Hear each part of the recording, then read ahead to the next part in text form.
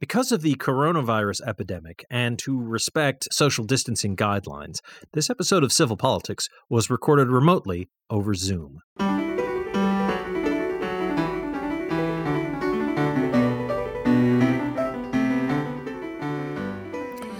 Good evening and welcome to Civil Politics here on Valley Free Radio. WXOJLP 103.3 FM out of Northampton, Massachusetts. I'm Michael Dow, I'm hosting tonight. And I'm joined, as usual, by Sue Timberlake and John Roberts. Yeah, hello. Hey there. And, we're here to talk about the civility and the politics and whatnot. I think we're going to focus tonight primarily on one of those staples of election season, especially as the day itself draws nigh, which is quite simply debates and how candidates actually square off in one of the rare joint media appearances they do. But before we get to that, I do, as always, want to say that we'd love to hear from our listeners, and we hope you'll get in touch with us and let us know what you like or don't like about the show, or ask us questions, or tell us which is the best captain of a starship on Star Trek. I mean, it's Benjamin Sisko, but, go ahead and offer up your own opinion if you whether you agree or not. Sisko, then Janeway, then I really got to go with Michael Burnham as number 2.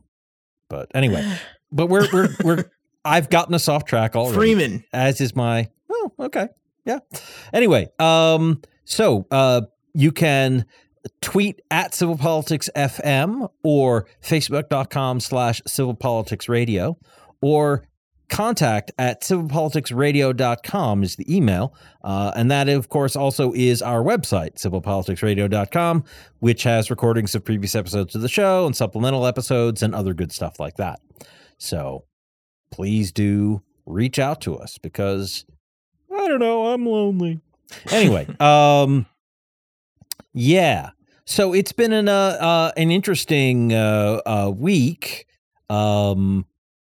It's something that hasn't seemed to have gotten like a ton of news coverage, but I thought was certainly noteworthy is that this week the United States and Russia have both been holding their annual nuclear weapons war games drills. So yeah, so that's apparently oh no! For the people in the know, there's been some extra sort of knuckle biting going on. Yeah, but apparently for the that's led to the secretaries of defense of both nations to be on the phone with each other in ways that they haven't been for months, just to be like, we're not doing anything. This is just our routine trial, right? You cool? We cool. You cool? So on. So, it's a good thing. It is a good thing. One of the things that we haven't talked about for some time is the war in Ukraine, and I've certainly had many discussions with people very earnestly online and so forth about what we should be doing about the Ukraine war and what the U.S. strategy is or should be, and so on and so forth. And I just, in some ways, I really haven't felt like it's worth for us to talk about on this show, just because in the end, it's gonna be up to, it's really gonna come down to their fortunes on the battlefield. And everything I'm seeing suggests that in the end, I think Ukraine will win. And it's just, we just got to keep supporting them until they do. But pretty much, yeah. There's not much we can talk about because it's just, there is a war. Yeah. So, yeah. More importantly, the midterms, if Kevin McCarthy becomes Speaker of the House, he's already threatened to pull the plug on some of that stuff. So in some ways, our role as a country is at stake in the midterms. It is important for the Republican Party as much as any other political organization to deliver to their donors and supporters. So yeah, I can see why he's very concerned about making sure about reducing our support for Ukraine. That's that's just good retail politics. So appeasement, yeah. Here we go. Yeah. That's a cheap shot on my part. I freely admit it. But it is. I'm a peace through strength person, so I don't like it one bit. Even as a Republican, I don't like it one bit. So. Yeah. Well, I one of the interesting things is there's people who went to my college. There's a political discussion forum, people who went to Kenyon College that I'm part of. And there are a couple of, solid neocons on there, and people who were like, no, the Iraq War is a great idea. President Bush did the right thing by invading. And they're just like, what are, oh, you guys are all anti-war when it's the Republicans invading a country. But now that we're backing Ukraine, suddenly you're pro-war, you hypocrites. And it's just, I don't know. It's a thing that's been striking me is, like not seeing the difference between let's invade another country and let's support another country that's being invaded. Like I'm glad fewer American soldiers were killed. Absolutely 100%. But I kind of wish there had been a nation that had supported Iraq in fighting us off in the same way that we're helping the Ukrainians fight off the Russians, because what we did in Iraq in 2004 and 5 and onwards was just as wrong as what Russia has done. Even if we weren't overtly planning to annex and we, aren't still there anymore, like we did a lot of damage, and we did it with just as thin a justification. So, well, yeah, that means we're still the best. We did a lot of damage. We're really good at it. Yeah. Well, sure. USA. USA. Yeah.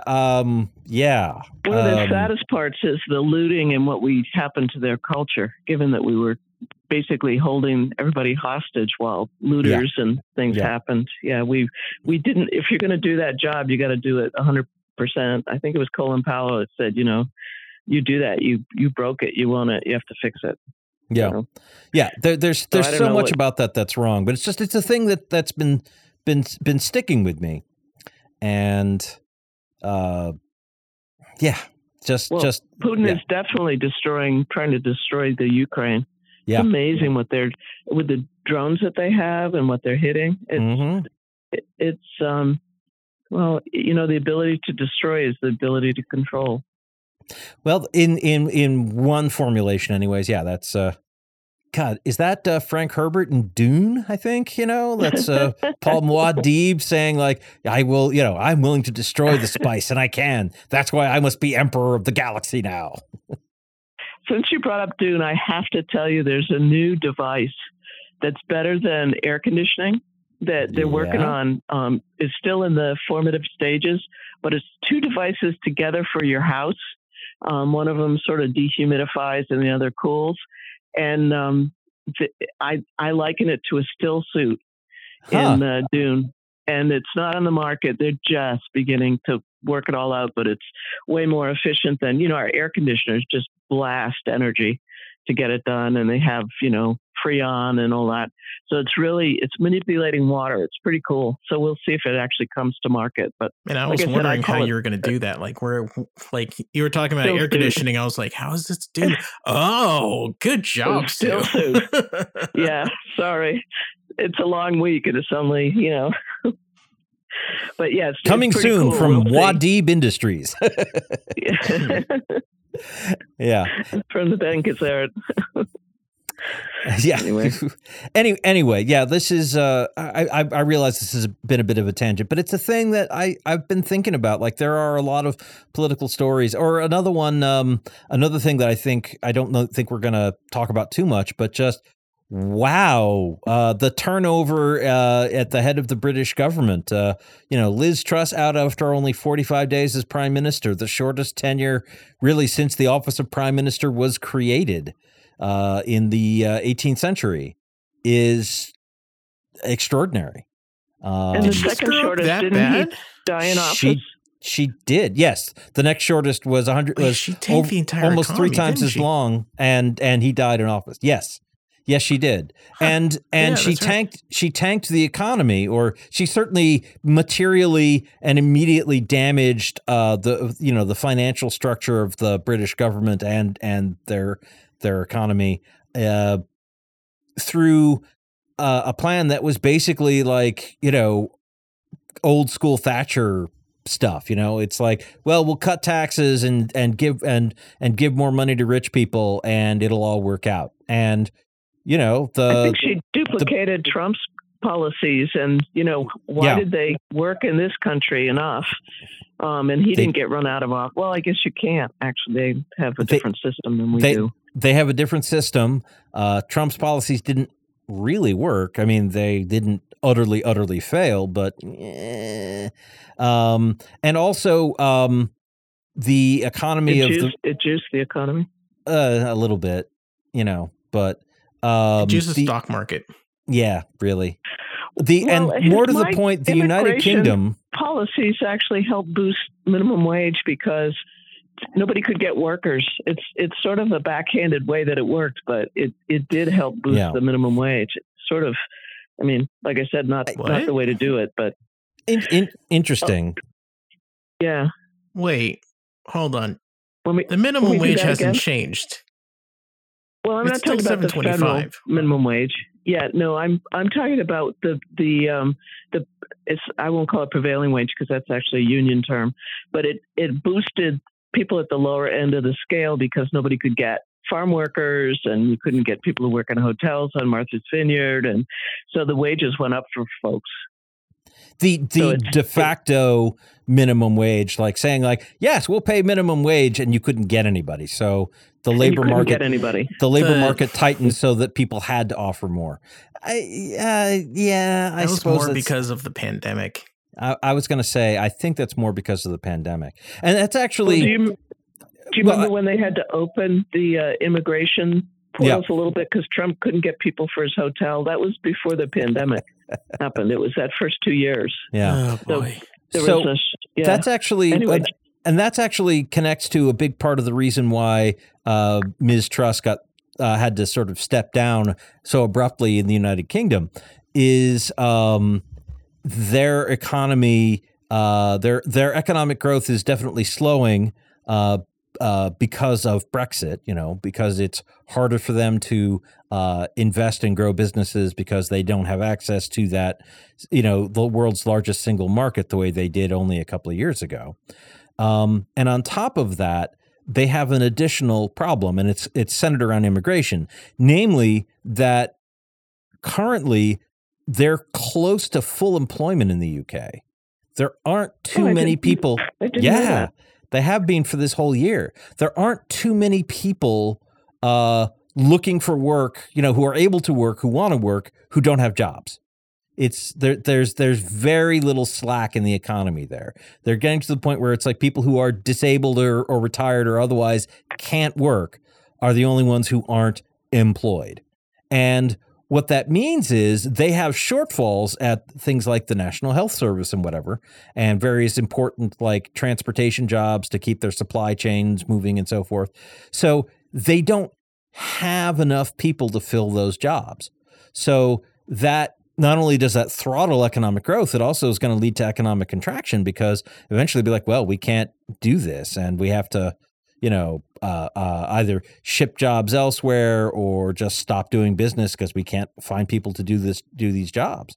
And so one of the things that, an obvious solution to deal with that is to bring in immigrants to make that work. And the Tory party is really strongly anti-immigrant. So, the financial powers that be in Britain were like, whoa, no, wait a minute. No, we can't have somebody who wants to, somebody who's appointed a foreign secretary who absolutely, who says she literally dreams about deporting refugees to Rwanda. Oh, cool. Yeah, Suella Braverman. So it's like we can't be doing that. So, that I think that attitude. You don't think the prime minister doesn't offset that? The new prime minister. Rishi Sunak. Well, we'll see how Rishi Sunak wants to do things differently. He's just been appointed. We'll see how things go now that there's somebody new in charge. First generation immigrant, and he is. He's also went to all the good schools. Yeah. Also, his family has more money than the royal family, so we'll see how much of a difference that really makes. But sometimes that happens with immigrants. It's very interesting. Yeah. The thing that I thought was was interesting, and the reason why I was inspired by this is an article I shared with you guys just yesterday from The Atlantic. Oh, the comparison. That pointed out that, there are major problems with the political system in the United States and in the UK right now. And in part, that's because our governments work differently. But they pointed out, the article pointed out the interesting thing. Reserve currency is our strength. Sure. But they pointed out the interesting thing that Ms. Truss had to step down as prime minister after only 45 days because her poll numbers, her approval ratings with the populace were abysmally bad. She was at minus 70% unfavorable rating in the UK, and Vladimir Putin's at minus 74. So that's how unpopular she was. And the person who wrote in the article in The Atlantic pointed out, Donald Trump, he still got 30% of the American people who think he's okay, even at his lowest ebb, So he was never maybe 70% overall hated him, but he was only ever at minus 40. He was never at minus 70. And our political differences in the United States are more firmly entrenched than they are in the UK. And seats in our legislature are overall less competitive than those in the UK as well. And I think that's certainly quite interesting. UK has an unenrolled percent, because I was listening to see if I can find this. I forget what their unenrolled percent is, but also they have two very major parties, but they have a number of other parties that have significant clout. The Liberal Democrats, the Scottish National Party, Plaid Cymru from Wales, the Democratic Ulster Unionist Party in Northern Ireland.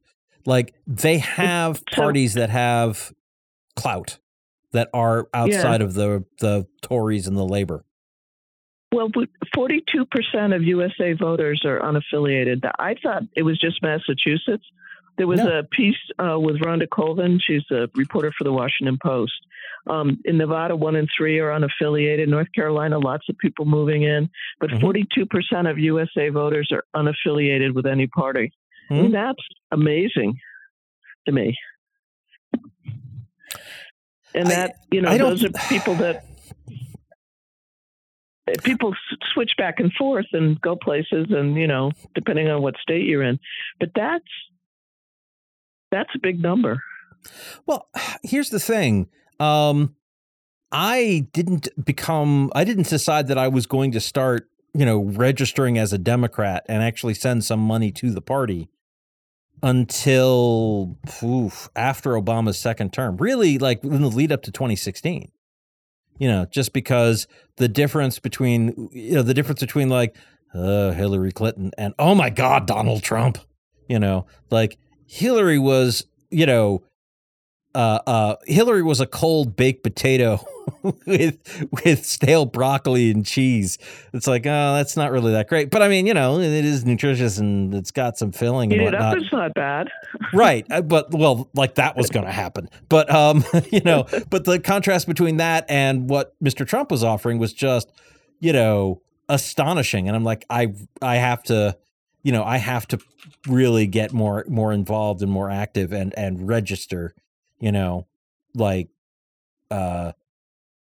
because the difference has become so stark. But really, it's become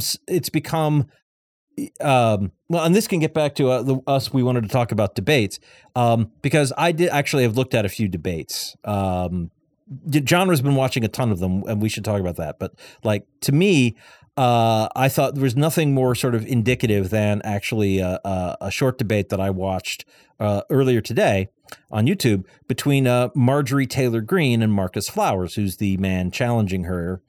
He's the Democratic nominee for her seat. I think it's the Georgia 14th Congressional Georgia District. 14th, that's correct. Right. So yeah, I missed that debate. I bet it was interesting. I mean, it's online. Yeah. I'll have to watch. I guess I'll have to watch it. I haven't watched the governor's race in Mass yet, so I'm falling down here on my job. God, what are you guys doing? So, but I was watching Michigan. I've been watching some of them. Rubio versus Demers. Yeah, I've been watching some, but I missed the governor's race here. I don't really know much of anything about Mr. Flowers. You know, he's a African American man. He's got a little mustache. His head is shaved or bald. I don't know, but like he's got a shiny pate up top, and he speaks in measured, complete sentences. And he made some sensible points in the debate about investing in in the district and that it's important to protect our democracy.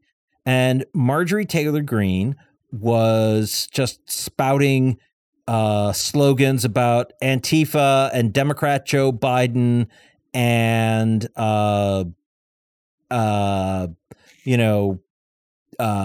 election fraud. And her husband's got the evidence. She can show you. Her husband's got the evidence, and I'm just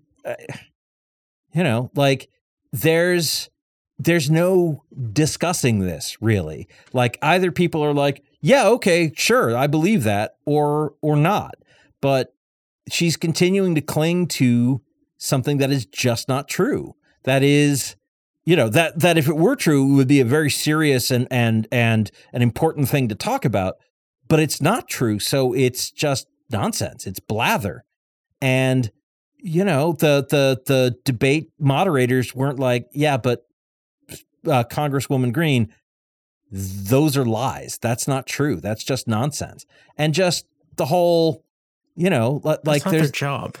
Well, it kind of could be their job and maybe should be their job, but it just, there's no, it's hard to have any kind of a discussion when one person is there to talk about, to present however good or bad their ideas are about things that are actually happening and problems that we actually have to deal with, versus someone who just wants to talk slogans about like, defund the police and Antifa and Democrat Joe Biden, like.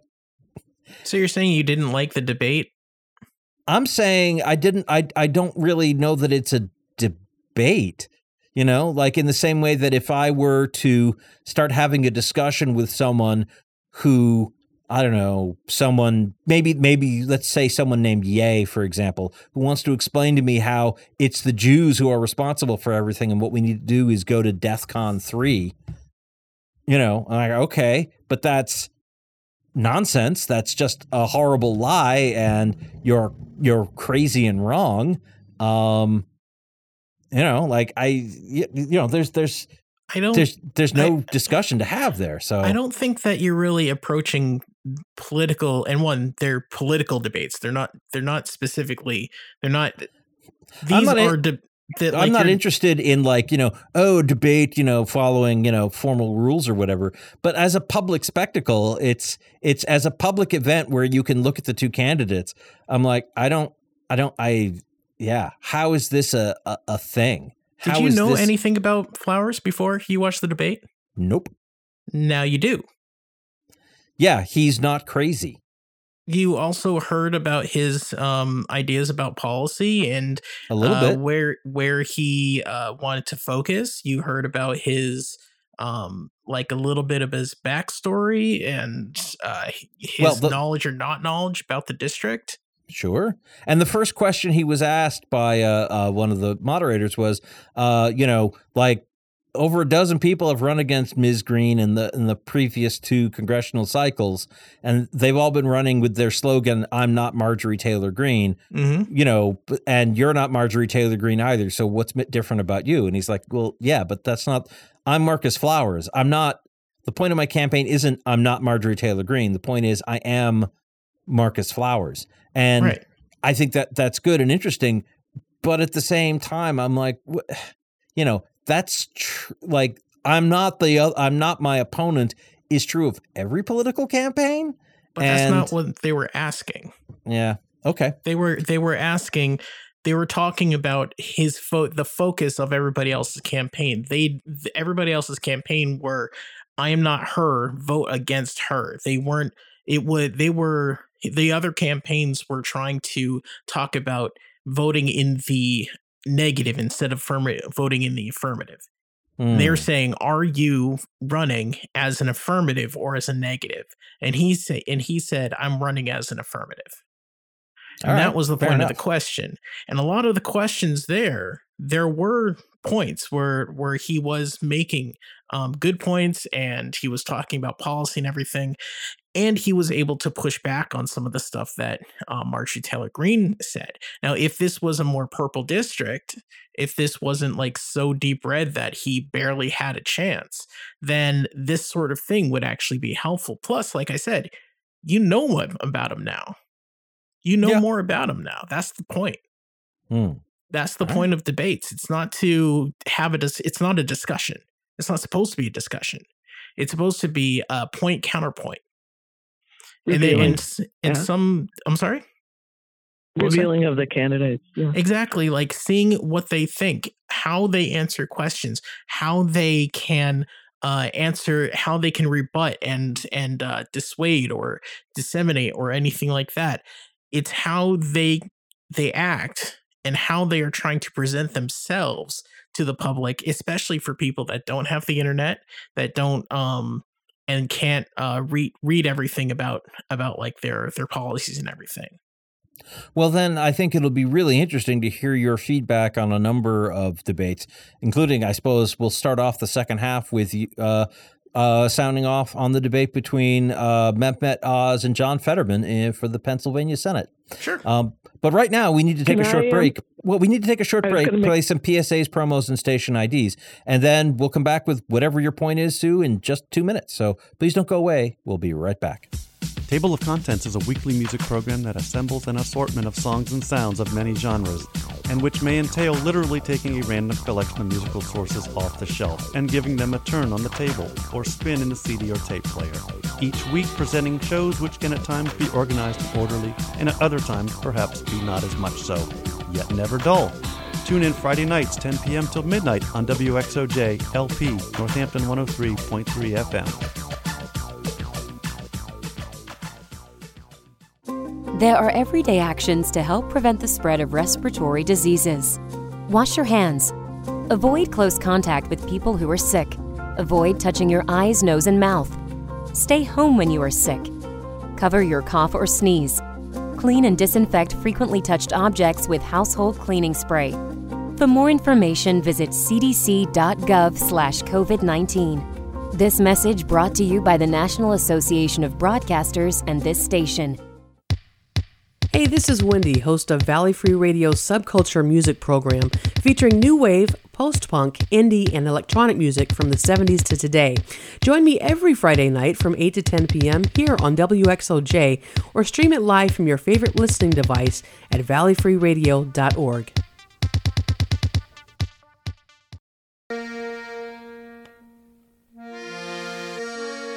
The Forbes Library staff would like to remind you of the incredible resource that you have in your local public library.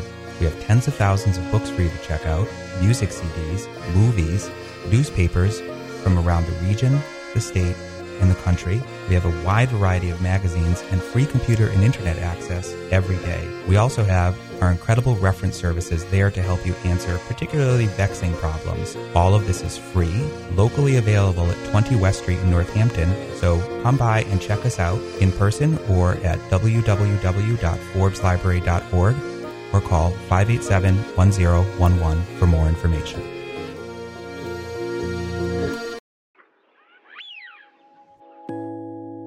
to Evidence-Based Radio, science and skepticism from a feminist and socialist perspective. Every week, we explore the interesting and important stories in science with a focus on the positive.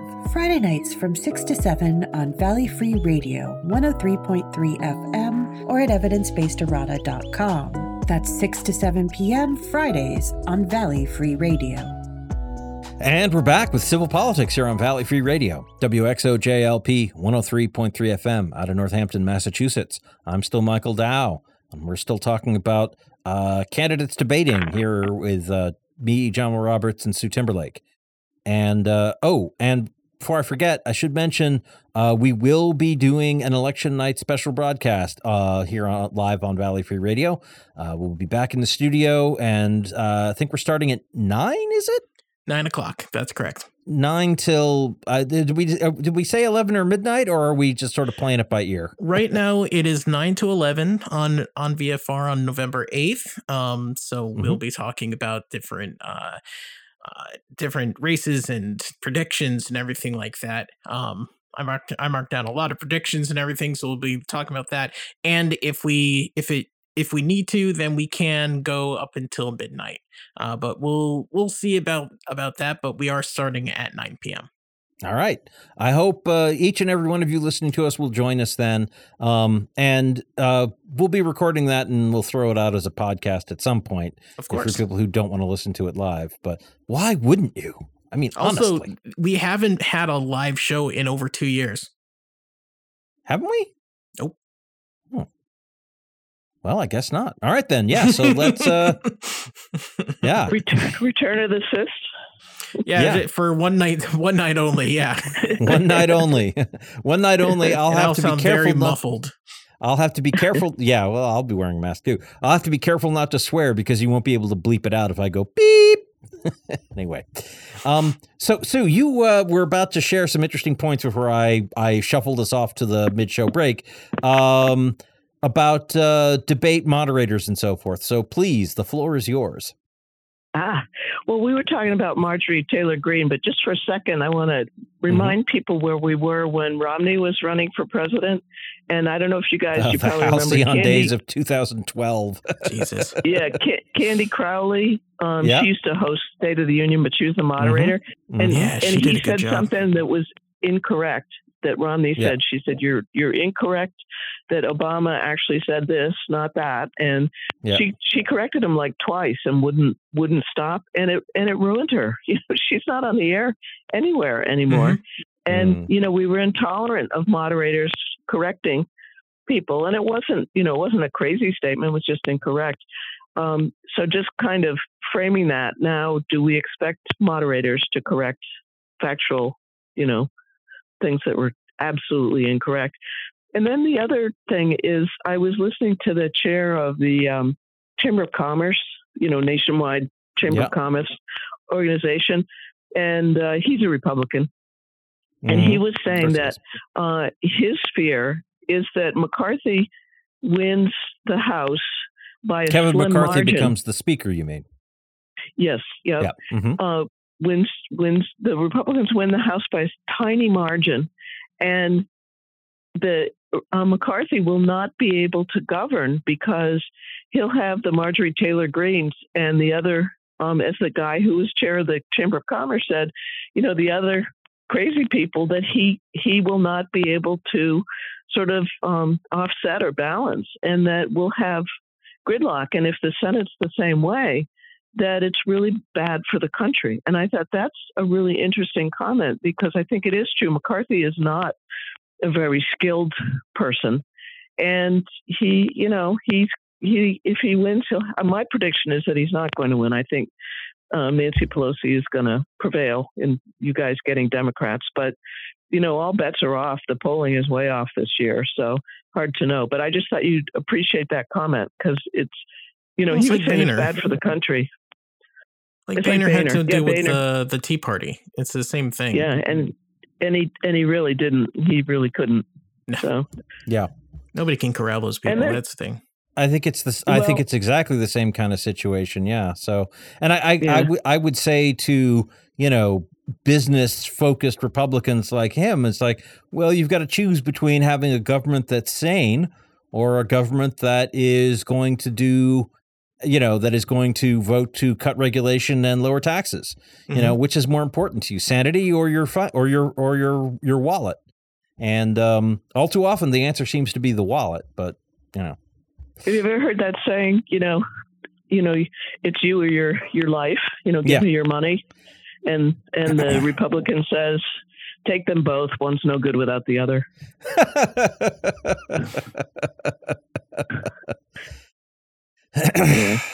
I hadn't heard that. That's a variation on a Jack Benny bit, I think.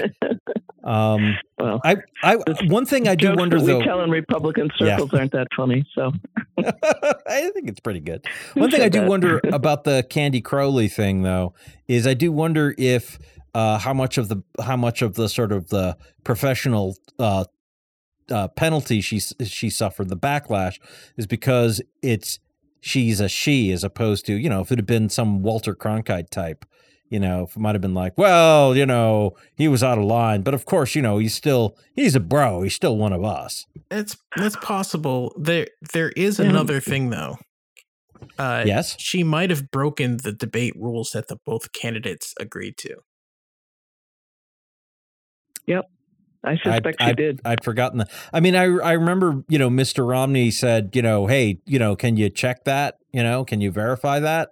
And she's like, well, we do have him, a quote of President Obama saying that. So if I'm remembering that correctly, they during that debate, I think they were for a little bit, they were trying to have live fact checking on a few of these debates. I forget if it was 2012 or I don't think they really did anything in 2016, but really, like, there were a few things about that debate and about the way that she was moderating it and asking the questions that I think at least one of the campaigns probably had an issue with. Because with these debates, they happen because the two camps, the two parties, they send representatives and they hash out who goes first, who goes second, what types of questions can be asked, who stands on a podium, exactly, who stands where, who gets a floor fan under their podium, like Charlie Crist. Charlie Crist is that Crist? Yeah. I forget his first name. I think it's Charlie. But Democratic former governor of Florida, who is apparently going to lose handily to Ron DeSantis. Yeah, he's probably going to lose. That was a weird debate too. But look at I didn't see that Fetterman with the closed caption. That's new. Yeah. You guys wanted to talk about Fetterman. So, by the way, John Fetterman is the candidate for the Senate in Pennsylvania. He's running against Dr. Mehmet Oz. Mehmet Oz, yeah. Mm-hmm. Mehmet Oz. And he is lieutenant governor currently. He had a stroke earlier this year, April, and I think. he has been he's been healing from that. But it has given him like some aphasia and some it's hard for him to string different words together or like get what he's trying to get out and to understand and to understand what people are saying to him. He's so during that debate, they Mm-hmm. both agreed to have closed captioning on a big screen in the back, so he could read what everybody was saying and read what Oz was responding to. And wow, that was hard to watch. Painful. It was the thing with that debate is like he was kind of damned if you do, damned if you don't, because if he didn't go, then Oz would be like, he backed out of the debate. He's not fit to go. And if he did go, then it's a train wreck. Then people can say, oh, he's not fit to run either way. But you do the debate because you roll the dice. Maybe you do well, maybe you don't, but at least you have some control over the narrative, which is a big reason why these debates happen as well. Just being able to control like the narrative of your campaign, like what you're trying to do and who and what you can say and to make sure that your side or your version of what's going on is presented to the public.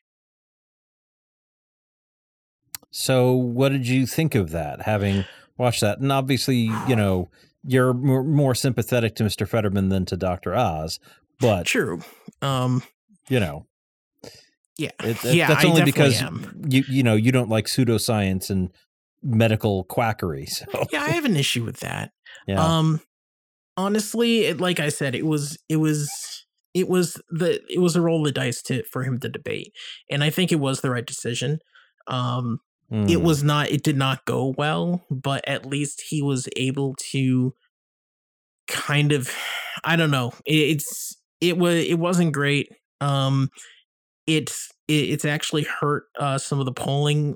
It used to be just like, yes, it might happen, down to a toss up. So we'll see where the polling goes after this, and if anything else happens. His Twitter game has to step up now, and his campaign has to step up.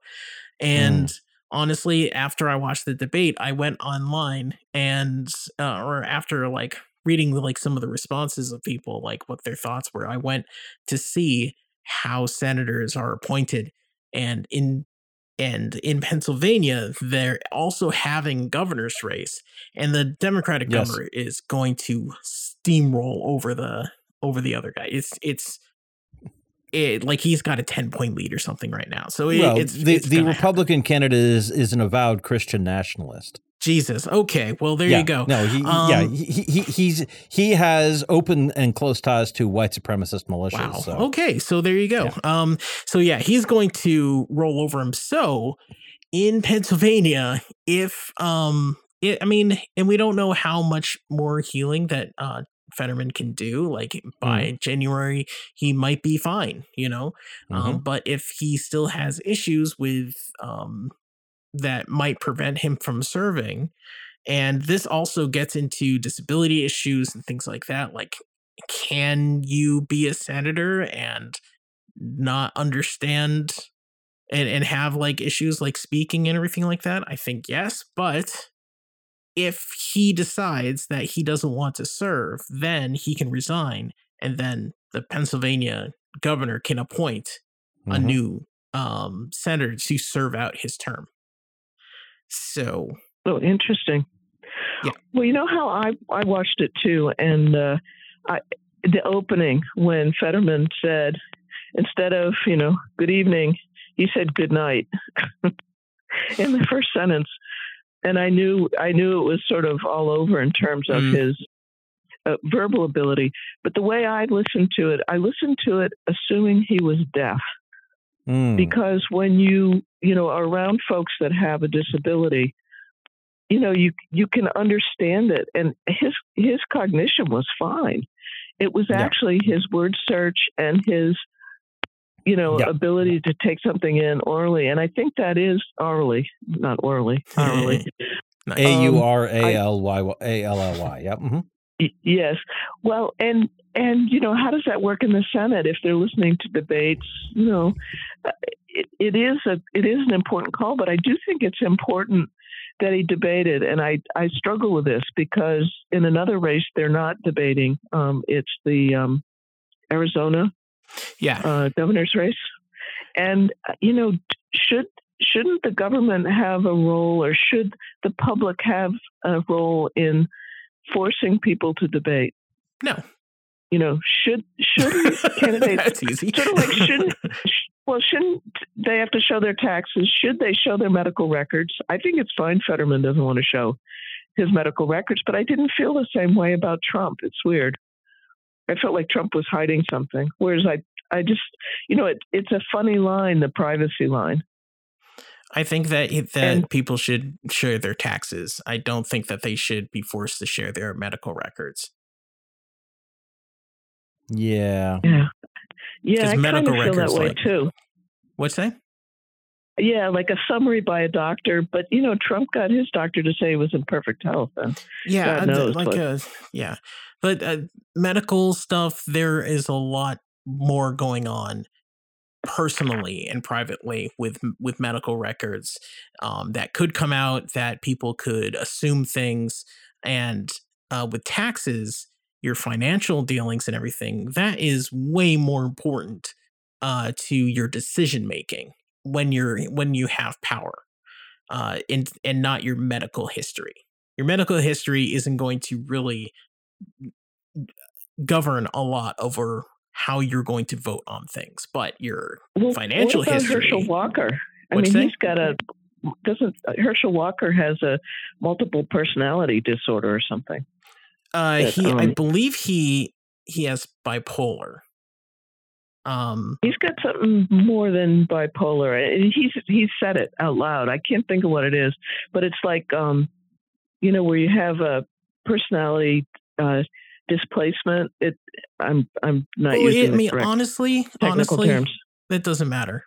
Honestly, like if he can do the job, then that's one thing. I've actually been really annoyed about people that are, dunking on him, which he deserves for many reasons, but saying that like, he's this mentally ill person. It's like a lot of people are mentally ill and they don't have to deal. It's like making fun of his weight.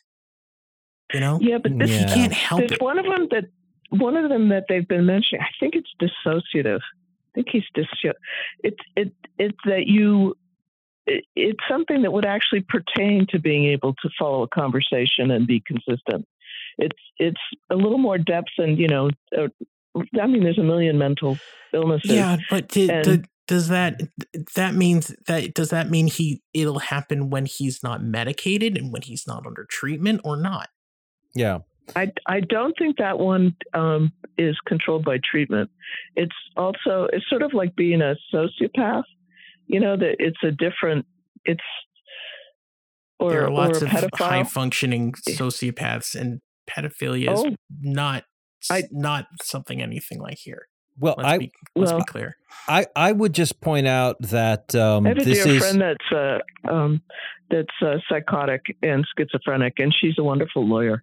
But some of those are not treated by, they're not handled by treatment. It makes you very dysfunctional. I would point out that if it's disclosed, I mean, people don't necessarily need to see all the specific details of Mr. Fetterman's medical situation, but they know he had a stroke and they understand like the general, assuming that there aren't lying, people aren't being told lies, as long as it's like, I had a stroke, prognosis is good, I'm making a good recovery. Of course they want to say that, but so long as it's true, I don't know that we need to see all the details of his medical history. And again, whatever else one wishes to say, it is a germane area of concern for voters to say, does he have the physical and mental capacity to do this job? Whether it's about Mr. Fetterman or Mr. Walker in Georgia. And I would just say people can look at Herschel Walker and decide whether or not they think he is sufficiently compos mentis to do the job. And whatever, issues he may have because of some kind of neurological disorder or damage that brain damage he suffered playing football, because that is a thing that can happen. I don't know, but I think it gets back to that central problem that I have with all too many people in the candidates for the Republican Party is they're just like, well, the election was stolen and, we've got to protect kids from being, surgically mutilated, in children's hospitals. And it's like, none of that's happening. Like, the election wasn't stolen. They don't operate on kids because the kids say they're trans. Like, none of that actually happens. Jews don't actually secretly control the world. Like, Wait, what about you don't have to be lasers? Yeah, that's also not true. So what are you getting at here? My point is like the issue is less, does someone have like, they have chronic depression or they're schizophrenic? It's like, do they believe nonsense? Are they trying to act on nonsense? And, Marjorie Taylor Greene and Mehmet Oz and Herschel Walker, in their various ways, are acting on nonsense, or Dr. Oz has a whole career of, using his medical credentials to push actively dangerous and certainly worthless medical treatments on people. Like, this is a magic, this is the magic bullet for weight loss or whatever. Like, no, it isn't. This is nonsense. You're just cashing in. Are you guys arguing that if they're truly delusional, or if they're just lying because they know it'll get them elected, that you could see that in a debate, and therefore people can judge without any sort of behind the scene? I would hope so, record. Anyways. My point with this is that if someone has some sort of impairment, then that will come out in their debates, in their public appearances, and disclosures that they have. But there are a lot of people that deal with different impairments, physical and mental, that are just fine. Yep, have no relation. Yeah. I have depression and bipolar, and I'm disabled, but you wouldn't really know, hopefully, like when I'm in public or when I'm doing this show. Like, that's... So if someone wanted to run for office and they were dealing with major depression, if they were getting treatment, or if they were functional enough to do the job, then that's the only thing to worry about. Their delusions or their beliefs, that's part of their political strategy. That's what they believe.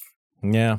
That's, you can't really, like, if you think it's nonsense, and a lot of what they say is, but that's other people that think that the same thing. They have a representative in government that believes what they believe. It's dangerous and horrible, but that's the way it works. To back up 20 years, the problem I had with George W. Bush wasn't that he had a history of drug, of cocaine and alcohol use, and had, DUIs and whatnot. It's not that was a thing in his past. My concerns were like, I don't get the vibe that he's actually really dealing with these in an effective and mature way. I'm worried that like there's something else going on. And, obviously lots of voters disagreed, but I certainly didn't see that, I used to drink too much and I used to, abuse cocaine. Yeah. Okay. But are you doing it now? And I didn't entirely believe him when he said, no, I am not. But, if I had believed him, I'd be like, well, then there's no issue, Yeah. Like, do you guys remember Eagleton, who ran with McGovern? You're probably too young to remember. No. You mean when Eagleton. I was 2 years old? No, I don't remember sorry. that. Well, in the Wayback you could have read about it. I don't know. I've heard of Terry Eagleton. He was something was wrong with him, but I don't remember what. Yeah, Bullwinkle and Rocky in the Wayback Machine. It was a big That's issue. Sherman and Mr. Peabody, isn't it? He'd been treated for depression, and that was like this huge disclosure. It was sort of like when Kitty Dukakis was discovered she'd been treated for drugs. Yeah, and we've gotten a lot more sophisticated, but I do still think there are things that can disqualify you for office. And I agree with you. A debate is, and pressure and campaigns that go on for a long time, a lot of things are revealed. You really get to know sometimes who the person is, who they really are, because they're under stress, especially our presidential campaigns. You get a really good sense of, the monsters that we run for office. But some things don't come out. And I'm not too sure what you do with that, except for that's how we do it, is that you should debate, you should be out, people should ask you questions, and, just be put under scrutiny. I worry about presidents that don't do press conferences, for example, because you really don't get a sense if they're running on all their cylinders. So. Mm-hmm. Yeah, fair point. And that's one of the points of debates. But this entire election process is a job interview. And what they present, what people present to a prospective employer is not who they are completely. And these jobs are very important, and they carry a lot of responsibility, which is why, like I say, we should see what they say online. We should see what their financials are. We should see like how they act in public. But that's also why I say, like, you shouldn't dig into someone's medical records just because something says, just because they have a condition that might affect their work doesn't mean that it will. And there's nothing they can do about it except get treatment. And if they are getting treatment, then they can do the job. Yeah. Like with financial stuff, that's greed. They could do something about that, but that is more something that you can legislate around. Well, certainly I want to... Russia could be financing them.